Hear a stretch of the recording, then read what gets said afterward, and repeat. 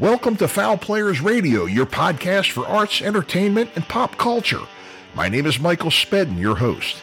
Every episode features interesting people with fun, fascinating stories about their journeys in the performing arts. Authors, actors, dancers, writers, musicians, athletes, comics, you name it. Folks who are center stage, backstage, on camera, or behind the scenes. Sit back and listen. Let's have some fun. Foul Players Radio is a production of the Foul Players Group and a proud member of the SJ Network. And welcome back to the Rising from the Ashes edition of Foul Players Radio. My name is Michael Spedden. Today's guest is Matthew Carter. Please welcome Matthew Carter. Matthew Carter to Foul Players Radio. Matthew and I met each other in October of 2019 on the set of ID Discovery's Dead Reckoning. He's recently released his movie War Angel, The Awakening, based on real-life experiences. He wrote and directed the movie, and it can now be seen on YouTube. He shares his experiences of making that movie, as well as stories of the other productions he's appeared in. We had a great time catching up. You can learn about and support Matthew's 501c3 organization at www.arealdesire.org. And I also included the link in the show notes to watch War Angel, The Awakening. It's available on YouTube. Subscribe for free at www.foulplayersradio.com or listen on Apple Podcasts, Google Podcasts, Spotify, Stitcher, iHeartRadio, Podcast Addict, Podchaser, Pocket Cast, Deezer, Listen Notes, Player FM, Podcast Index, Overcast, Castro, Castbox, or Podfriend. You can also follow us on Facebook, Instagram, and Twitter. The Foul Players of Perryville are now booking murder mystery shows for the late summer and fall of 2021. Indoor or outdoor venues, trains, boats, office parties, fundraisers, or just for the heck of it. 443-600-0446 or foulplayersperryville@yahoo.com. Our website is www.foulplayersofperryville.com. And now for the bad joke of the day. I'm trying to get better at these because the last one I actually got phone calls and letters with death threats. So here goes. A man owned a t-shirt shop, and one day to make things run more efficiently, he went out and bought a t-shirt dyer. No more getting rid of perfectly good shirts that didn't sell because of their color. He could turn a white shirt black, a black shirt white, or red, or blue, or green, all with the push of a button. One day the machine was making some strange noises, so he called the dealer, and they told him to bring the machine in for repairs. The man pulled his box truck up to the loading dock and wheeled the dyeing machine in. As he was driving to the dealer, he passed the butcher shop and saw that they had a sale on turkey. He went in and ordered some cuts of turkey breast to take home for dinner. He decided to put them in the back of the box truck on top of the dyeing machine so they would stay out of the sun and stay nice and cool until he could put them in the refrigerator. He pulled out of the butcher shop parking lot and resumed his trip to the repair shop. Suddenly, he heard a noise in the back of the truck. Apparently, he forgot to secure the back door and the dyeing machine fell out and was rolling the wrong way down the street. A car was driving towards the box truck and swerved out of the way of the machine. The driver of the car's wife looked at him and said, "Did you see that? It almost hit us. I wonder what it was." Her husband looked at her and said it was breast cuts coasting on a broken dyer. I am so sorry. We'll be back with Matthew Carter right after these words. Howdy, it's Matt Gwynn here, popping in to let you know about the adventures of the albino rhino. It's a show Frank the Giraffe here, my co-host James Godwin, and myself put on for you guys twice a week. Every Wednesday we talk to a comedian, and every Friday we call it Freak Yeah Friday. The show itself is not safe for work, and that freak is definitely a different word. I just don't know what podcast you're going to be listening to this promo on. And I don't want to, start screaming explicatives while you're sitting in your office. If you're lucky enough to have been able to go back to the work that you did before inside of an office or whatever, But we go on an adventure twice a week, and it's a good time because we get to sit down and talk to some really cool people. And I enjoy it because, I'm just curious little albino. who likes to get to know folks. You know, you can find us a couple ways, actually multiple ways. Really, man, there's a lot of different ways to find us. You can find us through our central hub, which is www.albinorhino.me. It's the website. Find me on. And then, you know, the podcast, you can find the videos on YouTube. Search for Adventures of the Albino Rhino. Also linkable from our website. And you can also find us through Anchor, Breaker, Google Podcasts, Apple Podcasts, Overcast, Radio Public, and Spotify. That's right. We're on the same place Joe Rogan is. Granted, we're not the Joe Rogan Experience, but you know what I mean? We're there. So give us a listen. Promise you won't be dissatisfied. And enjoy your day.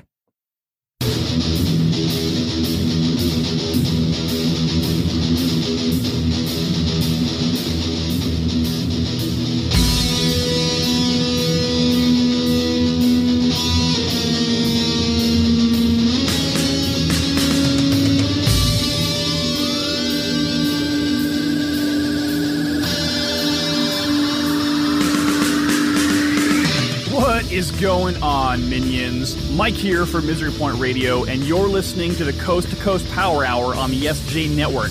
Now, I know what you're thinking. Mike, what the F is a Coast to Coast Power Hour? Well, my uneducated and uninformed friend, the Coast to Coast Power Hour is a Borg-like collective of epic podcasters from epic podcasts that have all come together to discuss the important things in life. Pop culture, current events, random awesomeness, stuff like that. Trust me, you need this in your life. For more information on this show and all the shows on the Coast to Coast Power Hour, as well as on the SJ Network, reach out to publicist Steve Joyner at www.s-j-network.com or stevesjnetwork@gmail.com.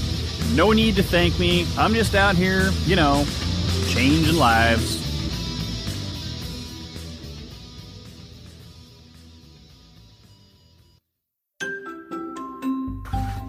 What's Your Effin' Binge is a podcast brought to you by Chris, Anchor, and Spotify.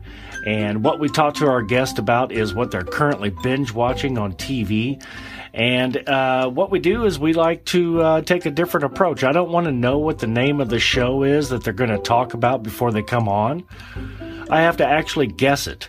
So I ask them who, what, when, where, why, and try to figure out what it is that they're watching. A lot of times I'm able to guess it, and sometimes I'm not, and that's fine. That adds to the comedy of the show. We like to bring our guest on, whether they're a model or an actress or a producer or musician, and just let them have a platform to be able to tell everybody what they have coming up next, and also entertain everybody with what's worth watching. So I hope everybody tunes in for the next episode of What's Your Effin' Binge. Thanks. It's Chris.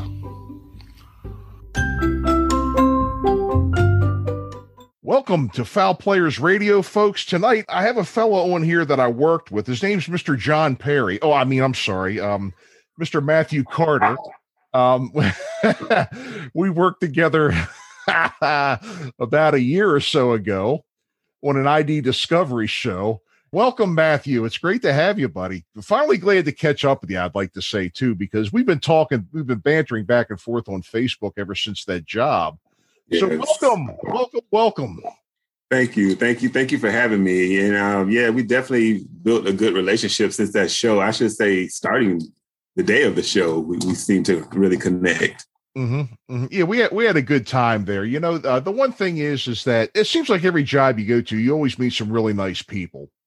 And that's really, you know, the one thing I enjoy about performing. You know, when you go to places, you know, whether, you know, especially doing, you know, the professional jobs, you always really meet some nice people. And I enjoy people. You know, I'm a talker. I like to meet people and just, you know, just hear about what people are about and get to know people and make friends. And, you know, that's you seem like that kind of guy too. I definitely am. Yeah. I like to network with people, talk with people, because I know everybody has a story, and it's good to talk with people to see what their story is and how yours connect with theirs, so you can kind of just see where the future's going to take you. So we met on the ID Discovery show, Dead Reckoning, on that set. It was October of 19, I believe, correct? Was it October? I think it was early October. Yeah. And it was one of the shows, as we all know on ID Discovery, a lot of the shows on there deal with reenacting a murder that has happened. And you usually have your choice of whether your neighbor did it, your sister did it. They have so many different titles, Twisted Sisters and The Nightmare Next Door, and I Married an Axe Murderer or whatever. And so ours was called Dead Reckoning. So tell us about your part. My part, I was the local town hero, the hero cop that helped put the pieces together with this young lady who seemed to be somewhat in distraught as she tried to make us believe her husband had been killed. So it was very interesting. He had a twin brother and all of that, and to find it actually took place in Georgia, because I actually used to live in Georgia. I lived there for 11 years. And it's really crazy that you don't hear about these things until you actually see these shows, to actually find out stuff like this is happening really close to you. Yeah, I know. I've seen some things that have happened, like in my hometown. I mean, some things that I remembered, and then some things that I didn't know about, but I was absolutely horrified to find that was going on. Were you born in Georgia? No, I was actually born in Daytona Beach, Florida. I moved when I was 23. Oh, okay. Okay. So you're originally from Florida. Yeah. And then to Georgia. Now you're living up in the Big Apple area. Yeah, but I'm getting ready to migrate back to Atlanta next year. Mm-hmm. There's a lot of work down there. Apparently, Atlanta or Georgia has gotten to be really film and production friendly, apparently. It seems like there in Tennessee, it just seems like there's so much going on. It is, but I also feel like because I'm wanting to create my own projects, even though I played the cop, all you see is my mouth. I want to go ahead and create projects so people can see more than my mouth, and I'll be able to tell my story. And I'm feeling Atlanta will definitely be the best place for me to do that. Plus, I learned so much here in New York. I want to be able to take it back to my family and friends there and just build who I started with for those who are really serious and passionate like I am. Yeah, well, that's great. And it really seems like it's getting to be a hotbed down there. I know a number of people that I've just met through Facebook and through networking and things like that. And every time I look on there, I see, I'm in Atlanta working on this and working on that. And, there were a lot of productions going on in Maryland for a number of years, but then, they just kind of stopped doing it. Or seems like Atlanta's getting to be the place to go here. Well, best of luck to you with that and everything. Now, looks like your pride and joy here, the thing I really see you talking a lot about, has been your project. And look at that smile. This guy is grinning ear to ear talking about this. War Angel. And I watched the movie, and very interesting story and everything. Tell us about that project. War Angel, that's my alter ego. And the story itself is literally based off my personal experiences. It's based off things I've physically been through, dreams or visions about. And I decided to just go ahead and make one universe and combine a lot of my experiences in one story, in one realm, I should say, to share with people, because you never know what someone else is going through. And that's kind of what I was talking about earlier with, everyone has a story. Mm-hmm. And I just feel like if we're silent with a lot of stuff we've experienced and gone through, we're not going to be able to help people who may be going through those same things. And they may also feel like they're the only ones dealing with a particular situation. So I prayed about it, and it was a lot of things presented to me that kind of, helped guide me to create this story, or create the project War Angel, to actually be able to help people dealing with certain situations, especially like diagnoses, or I should say I survived certain things that killed other people. And I feel like I survived for a reason. So War Angel was born. That could be why you're here with us. That could be why, everybody has their purpose in life, and, that could be what your mission turned out to be. And that's good. It's, you're telling a story in this movie. And I think it's something that, could, bring people to be more compassionate and, really kind of have an understanding, when giving people an opportunity to walk a mile in somebody else's shoes and see things through a different set of eyes. And I thought you told the story very well. From watching it myself. And you did that in Atlanta, didn't you? I did. Yeah. Yes. And it was amazing because as it's also a novel. As War Angel the Awakening is the first part of the story. Mm-hmm. And I turned it into a novel, and I self-published that through Amazon platform, and then other book companies or companies like Barnes and Nobles, Books A Million, they kind of saw it and they decided to put it on their platforms as well. And after sharing the story on the novel, I decided to go ahead and create the film to be able to tell the story for people who couldn't read, to be able to reach more people, I should say. And people in Atlanta, they heard about it. I didn't realize the impact I was making on people. And I guess it's because I was helping so many people. So they wanted to give back, and they were like, we want to help you put this together.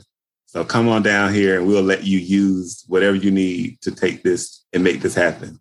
Oh, wonderful. Wonderful. And I guess, was this helpful to a lot of maybe young people that may be going through this kind of thing? Yes. Oh my gosh. Especially the book. I've had so many people, a lot of strangers have been reaching out to me and showing and sharing how they've shared the story with their teenage nephews or brothers, some even with their fathers and friends, starting as young as 12 years old. And they said that the story really changed the life of those kids because a lot of them were on the verge of suicide. And actually reading the story, it kind of gave them reason to live, especially who were diagnosed with like HIV and AIDS. They said they felt like they had a hero fighting for them because they were afraid to talk about what they were dealing with, and they feel like someone's fighting for them. Mm-hmm.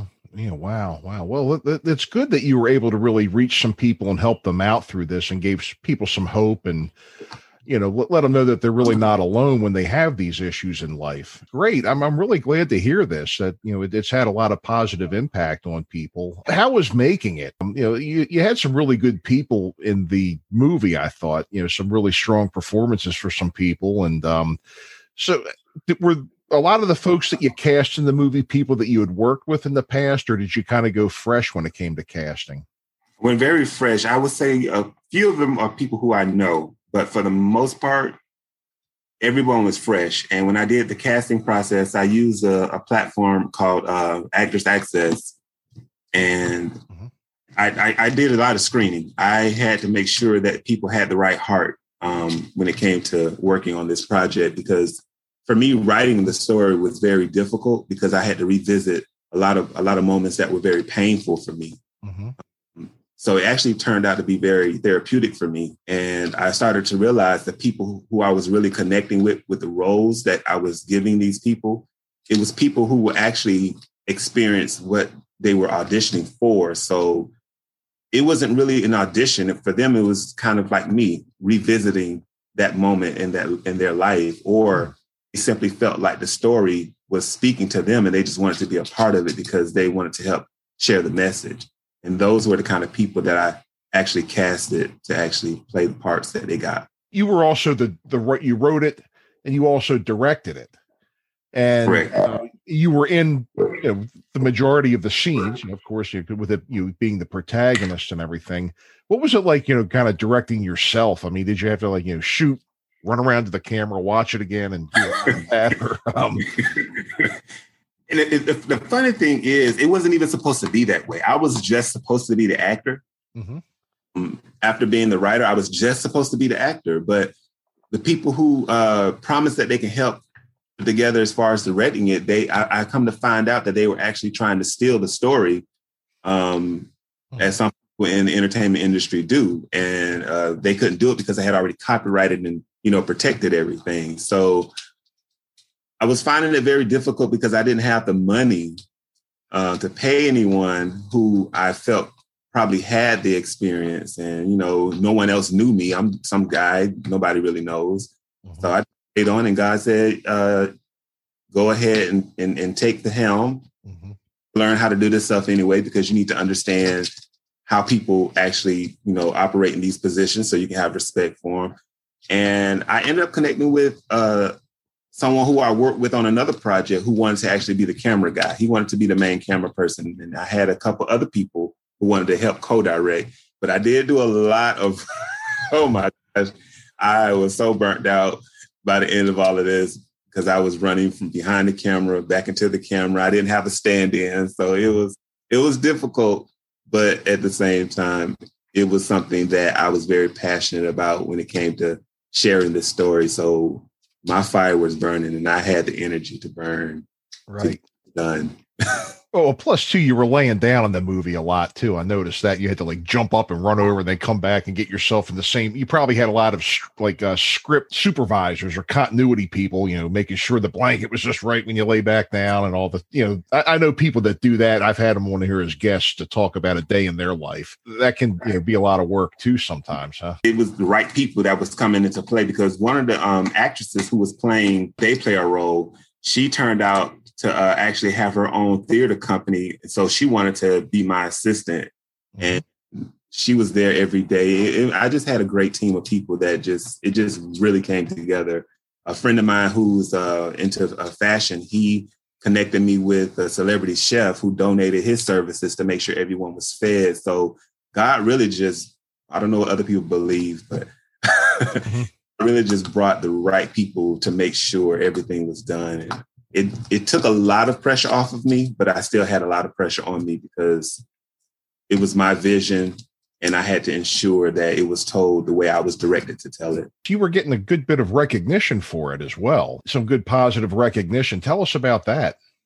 Yes, it won so many film festivals and I was blown away by that because, again, in the beginning of me doing this and I'm telling people I can't find anyone to help me. I'm going to have to just do everything myself. I don't want to, but it has to get done. And everyone's telling me, don't do it because it's going to look like crap. It's going to be the worst thing ever. I said, I'm still going to do it. And next thing I know, War Angel is winning awards and it's getting in all these different film festivals and it's being screened here at movie theaters. And I'm like mind blown about that. And those same people started coming to me and say, hey, can I be in the next one? Because of the attention. Like right now it's on YouTube. It has over 32,000 views.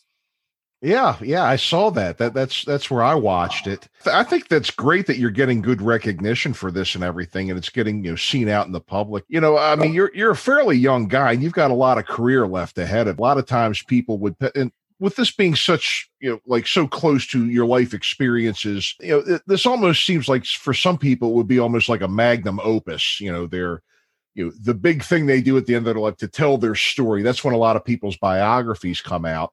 But this was something, when you're pretty much in the prime of your career and, doing very well, you told this one. I mean, I'm sure, there's probably going to be tons of more great stuff coming out of you, from here on out with what you're doing and everything. But, I think it's awesome you're getting such good recognition and feedback. I mean, I bet probably when you were taking your film, you edit, you probably spent so much time in front of this thing, editing it.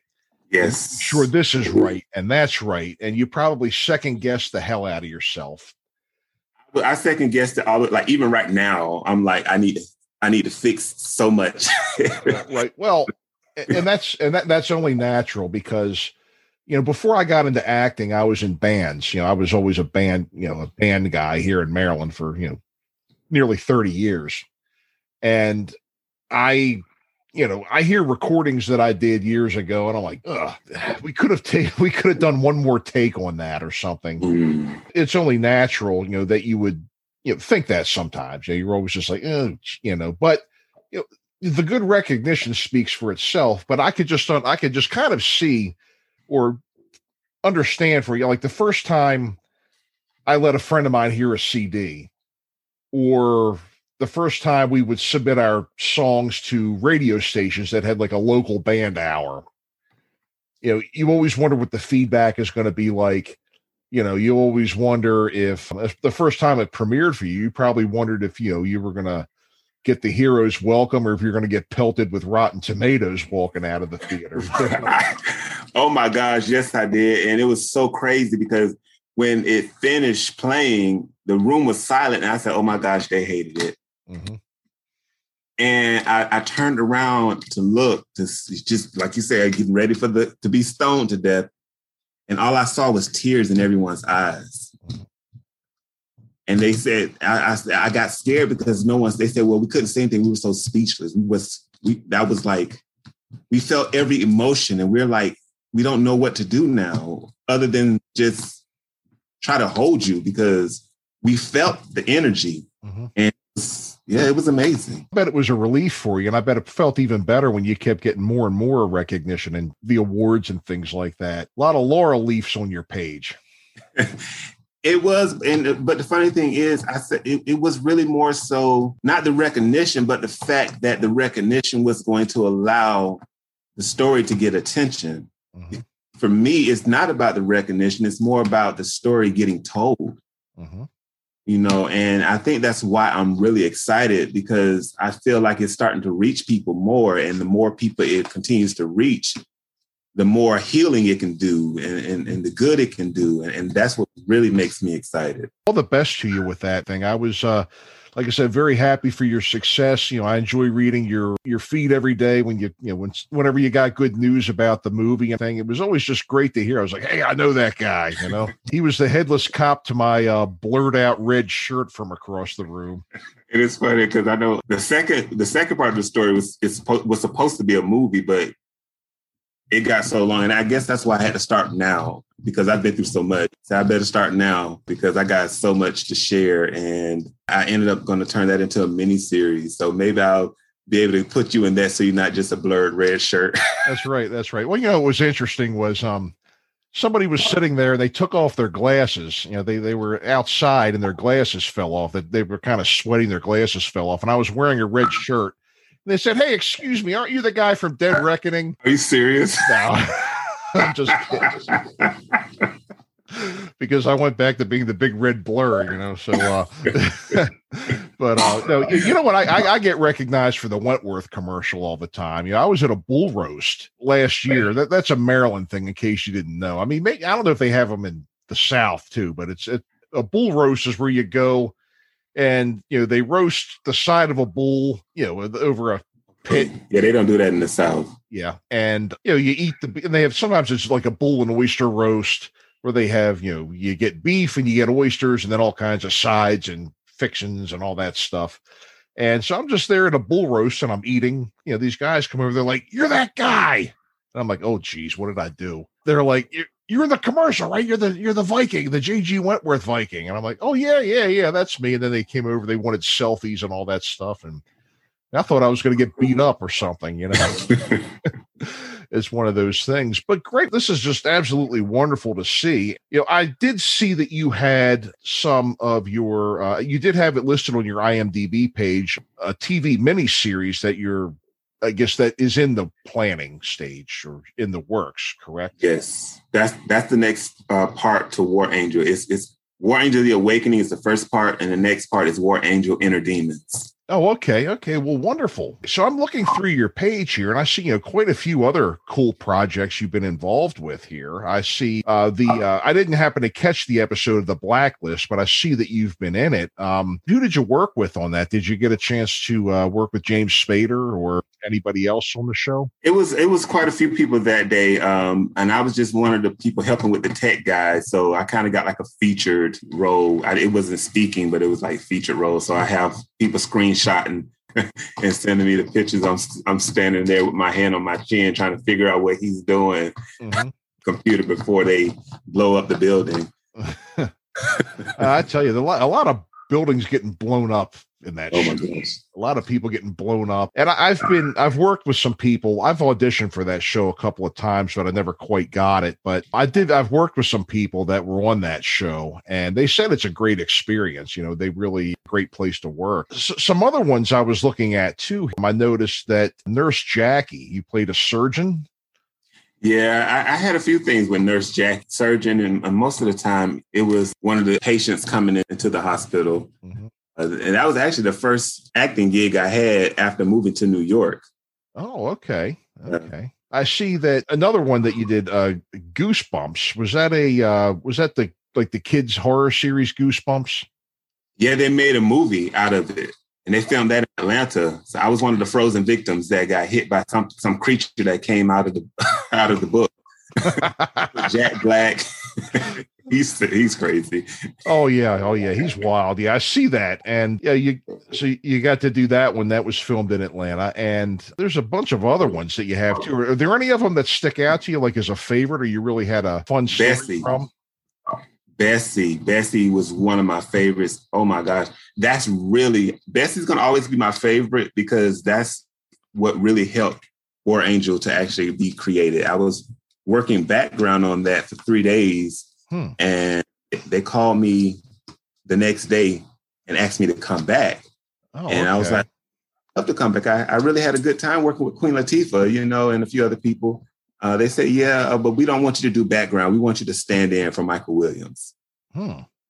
It's just for the day. So I was like, okay, I'm getting ready to move to New York. I had a Greyhound ticket, but I think I can change it. So I changed the ticket. It was just supposed to be one day I was standing in. Come to find out, they were just testing me, and they really liked me, and they hired me to work the entire film project. And they fired me.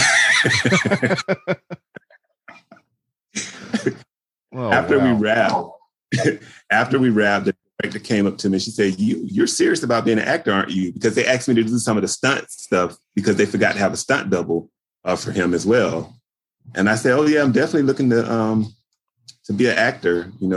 She said, "Well, something's telling me to tell you to write. Are you a writer?" I said, "No." She said, "Well, something's telling me to tell you to write and build your own team." Interesting. Enter the War Angel.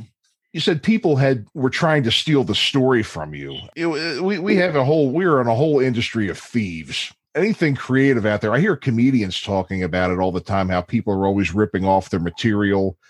Some comedians have reputations for being joke stealers and whatnot. I'll tell you a quick story here you might get a kick out of. I was in a band about 30 years ago, and we were fairly popular in the Mid-Atlantic region. And, with the band disbanded, and all of a sudden 30 years later, I'm seeing our T-shirts on eBay with all this Chinese writing around them. And I was like, somehow the design of our T-shirts that haven't been on the market for 30 years got to China. Wow. And I bought one because I kind of outgrew mine over the years, and I have it downstairs. But I was like, how the hell did they get that? And I'm just wondering who could have given it to them. I mean, that's just because people will find a way to steal something any way they can. And how am I going to find somebody in China to get any recourse on this too? Oh, right. And I guess that's the hard part when you get in a different country, because there's nothing you can really do about it, I don't think. Not much. I mean, how am I going to find anybody over there? And, how can I even trust the authorities in that country to get me the right person? Right. And that might be where John Perry is. It could be. It could be. Oh my God! I tell you, that's another dangerous thing too. People impersonating each other online, and it was really funny. One of the people I starred with on a television show, and this was really weird. Somebody made a fake profile of them, and the thing that was really weird was I started following them, and they would talk about things that happened on set, and they had all this like backstage footage and everything from autograph shows. And you would hear about this person making an appearance, and you would see, so I thought it was them. I mean, how else would they get that? And it turned out that was fake. And I'm like, man, if somebody will go through those lengths just to pretend to be somebody else and really get no gain out of it, I think there's some pretty sick people out there, I think it's crazy. I said, and at the same time, I said, you know what? Maybe they'll help me become more well known. Mm-hmm. I know. Or you can have another alter ego out there that could be your evil twin. You have a show. Blame everything on them. Yeah, War Angel, the evil twin.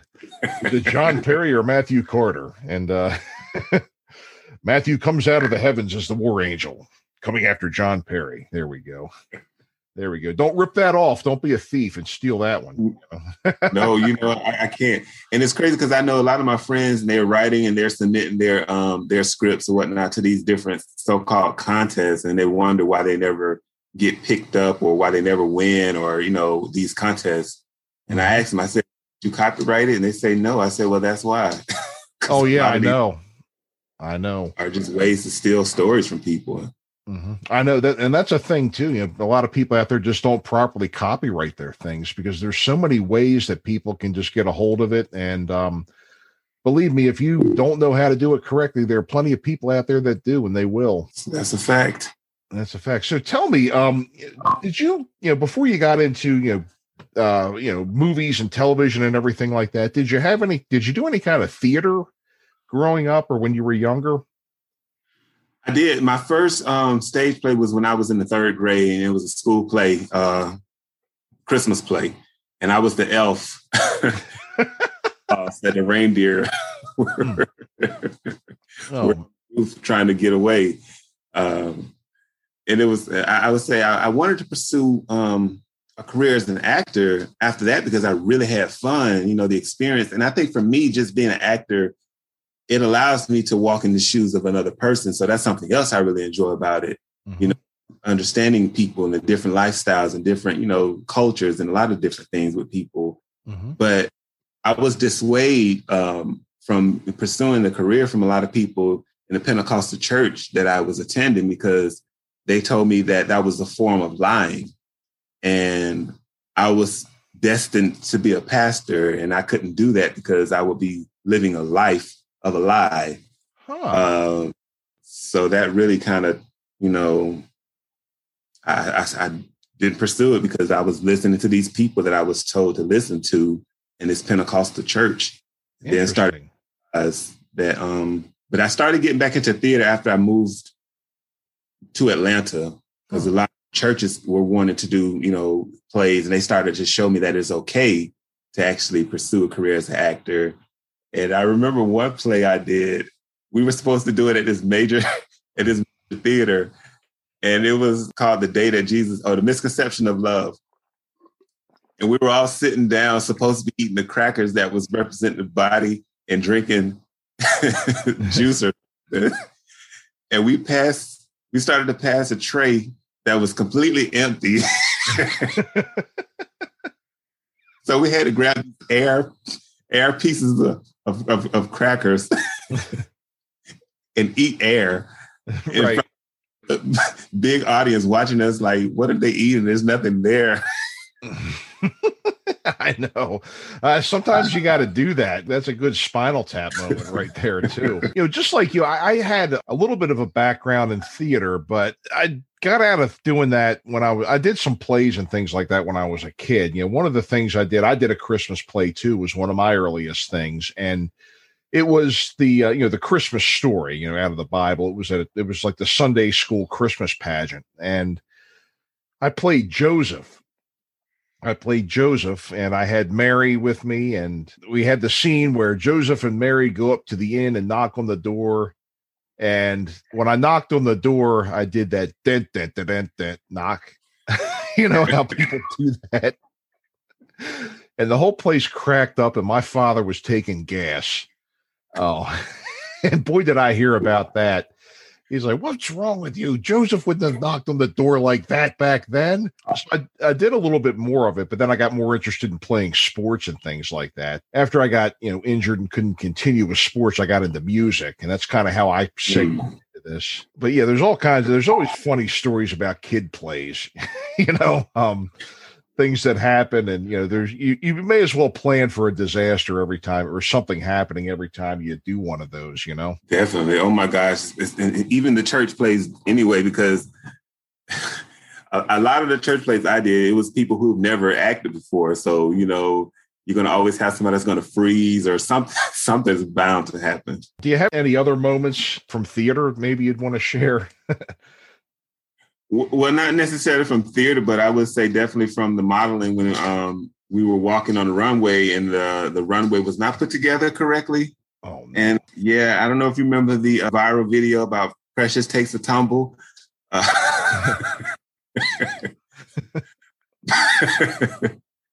Oh, geez.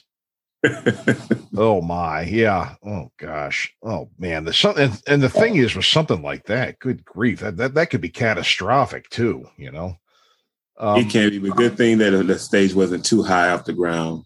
Right. I had another one I'll share with you. The first play that I did, from playing music to getting into acting, it was 10 years ago.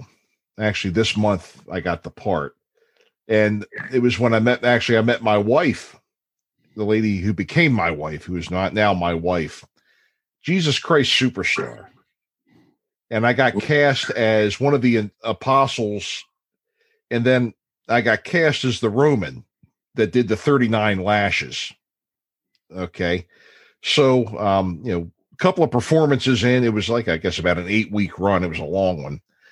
You get to the part where we put Jesus up on the gallows, and, here comes, 1, 2, and I'm whipping them, and we're going. Then for some reason, the whole thing fell over.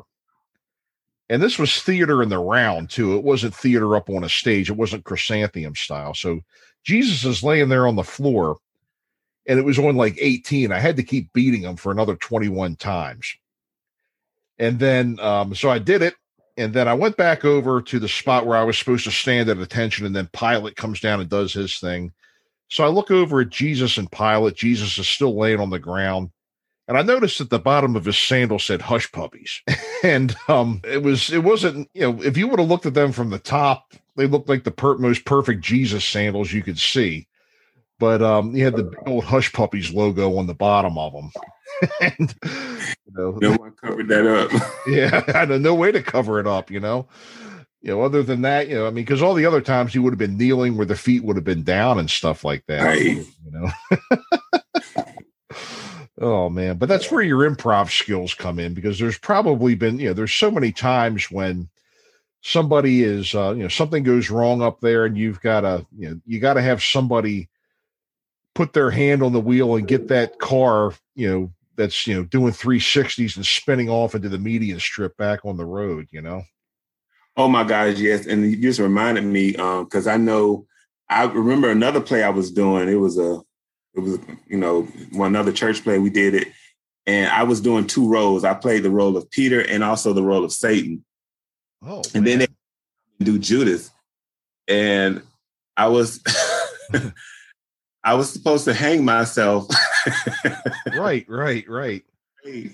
And the noose, it fell, so I had to kind of stand on my tippy toes and try to pretend like I was still. Oh, jeez.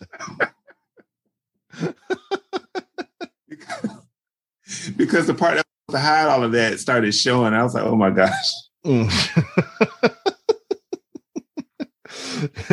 Well, you just got to improv and make the best of it, I mean, that's all you can do in those situations. So I just kind of had to use my hand to kind of pull the rope to make it tight again, because it just dropped out of the sky.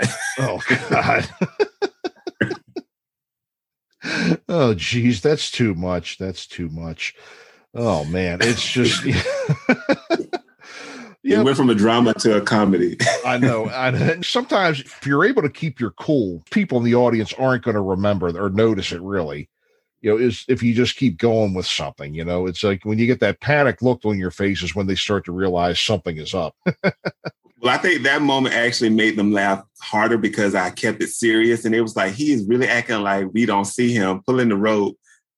Yeah. Man. Oh, geez. Have you ever done commercials or any voiceover or any foray into that kind of performing? I've done a couple commercials. I've not really done any voiceovers as of yet. I didn't even see myself as a voiceover actor until I was a flight attendant, and all the passengers just come to me and say I should do voiceover because of how I was talking over the PA. But I've done a couple commercials. One of them was for Gilead. It was a HIV awareness commercial, inspiring people to actually live and actually understand that they do have options. Mm-hmm. So. Mm-hmm. Yeah, I think that they've really come a long way with that too. I mean, I can remember, I grew up in the 80s when it was first announced that was even, out there. and nobody knew much about it. And it seemed like, just a lot of people were really dying from it in a relatively short amount of time. And then now, over the years, you see, you have a fellow like Magic Johnson, who's survived it for about 30 years now. So I guess there's always new treatments and they're always doing research on it. I guess, there are plenty of things that people can do to have a quality life, even under those circumstances. Oh, definitely. It's been about 14 years for me since I've been, so I was diagnosed in 2007. Okay. And I mean, that's one of the reasons again, War Angel, I decided to go ahead and move forward and say yes to me being asked to share the message, because for one, a lot of people see it as a death sentence. There are a lot of people ignorant to the fact that when they hear somebody has it, the first thing they say is that they're sick, especially in the South, I should say anyway. I'm doing my best to educate people when it comes to HIV or AIDS. Also, people feel like it's a punishment from God. There's so many stigmas that's kind of with that I want to kind of highlight, and also, kind of just do away with these stereotypes that a lot of people have succumbed to by me, sharing the story War Angel. And then most importantly also is a lot of people feel like God doesn't love them, for those who do believe in God, and that was one of the important messages I was told to share, to let people know God does love you. If you're wanting, to allow him back into your life, he does love you. Stop listening to what people are saying when it comes to that, and do your best to listen to his voice. And for those who don't believe in God, or anything like that, at least let them know that they do deserve to be loved, and that they can be loved, and that they can live a normal life. You just have to be ready to do what you're supposed to do, and, find out what we can do together. So, because it's just a lot of depression that comes with that. It's a lot of things that come with that. So again, I survived to be able to help people who want to be helped, and give them perspective as best as I can, so they can see the light. Sure. Well, it sounds like you're really doing a lot of fine things for people, through your art, through your work, through your outreach. It's really nice to hear. It's very inspiring. And, hey, I'm happy for you. I'm very happy for you. I'm just, I'm glad you're able to use your creativity. And I think we were all put here. And what I mean by this, where I'm kind of going with this, is that, I act, I play music, I do podcasting and things like that. I create because I have to. It's not because I want to. I have to. And I have to keep going, and I have to create something, even with this crazy pandemic. It's a part of me. And this really sounds like it's a big part of you, and even, probably why you're here, why you were even put here, Definitely. Yeah. And that's what, one of the things I kind of share is, like, at first, when I first got my news, I was like, God, why me? And he said, why not you? You told me you can handle this, and I know you can handle this. So let's handle it. And that's what I'm doing.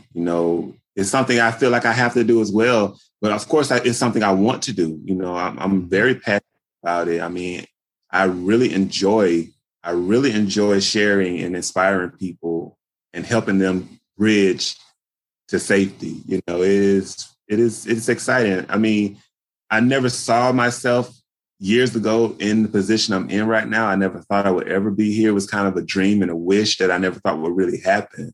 Mm-hmm. And all of us happening. And I guess that's why John Perry decided to create. I guess that's a sign that I'm growing. Right. Well, again, I'm really happy for you. I'm really happy for you that these things are working out for you, and you're able to help people and inspire people to do the things that they're doing and everything, and keep it up.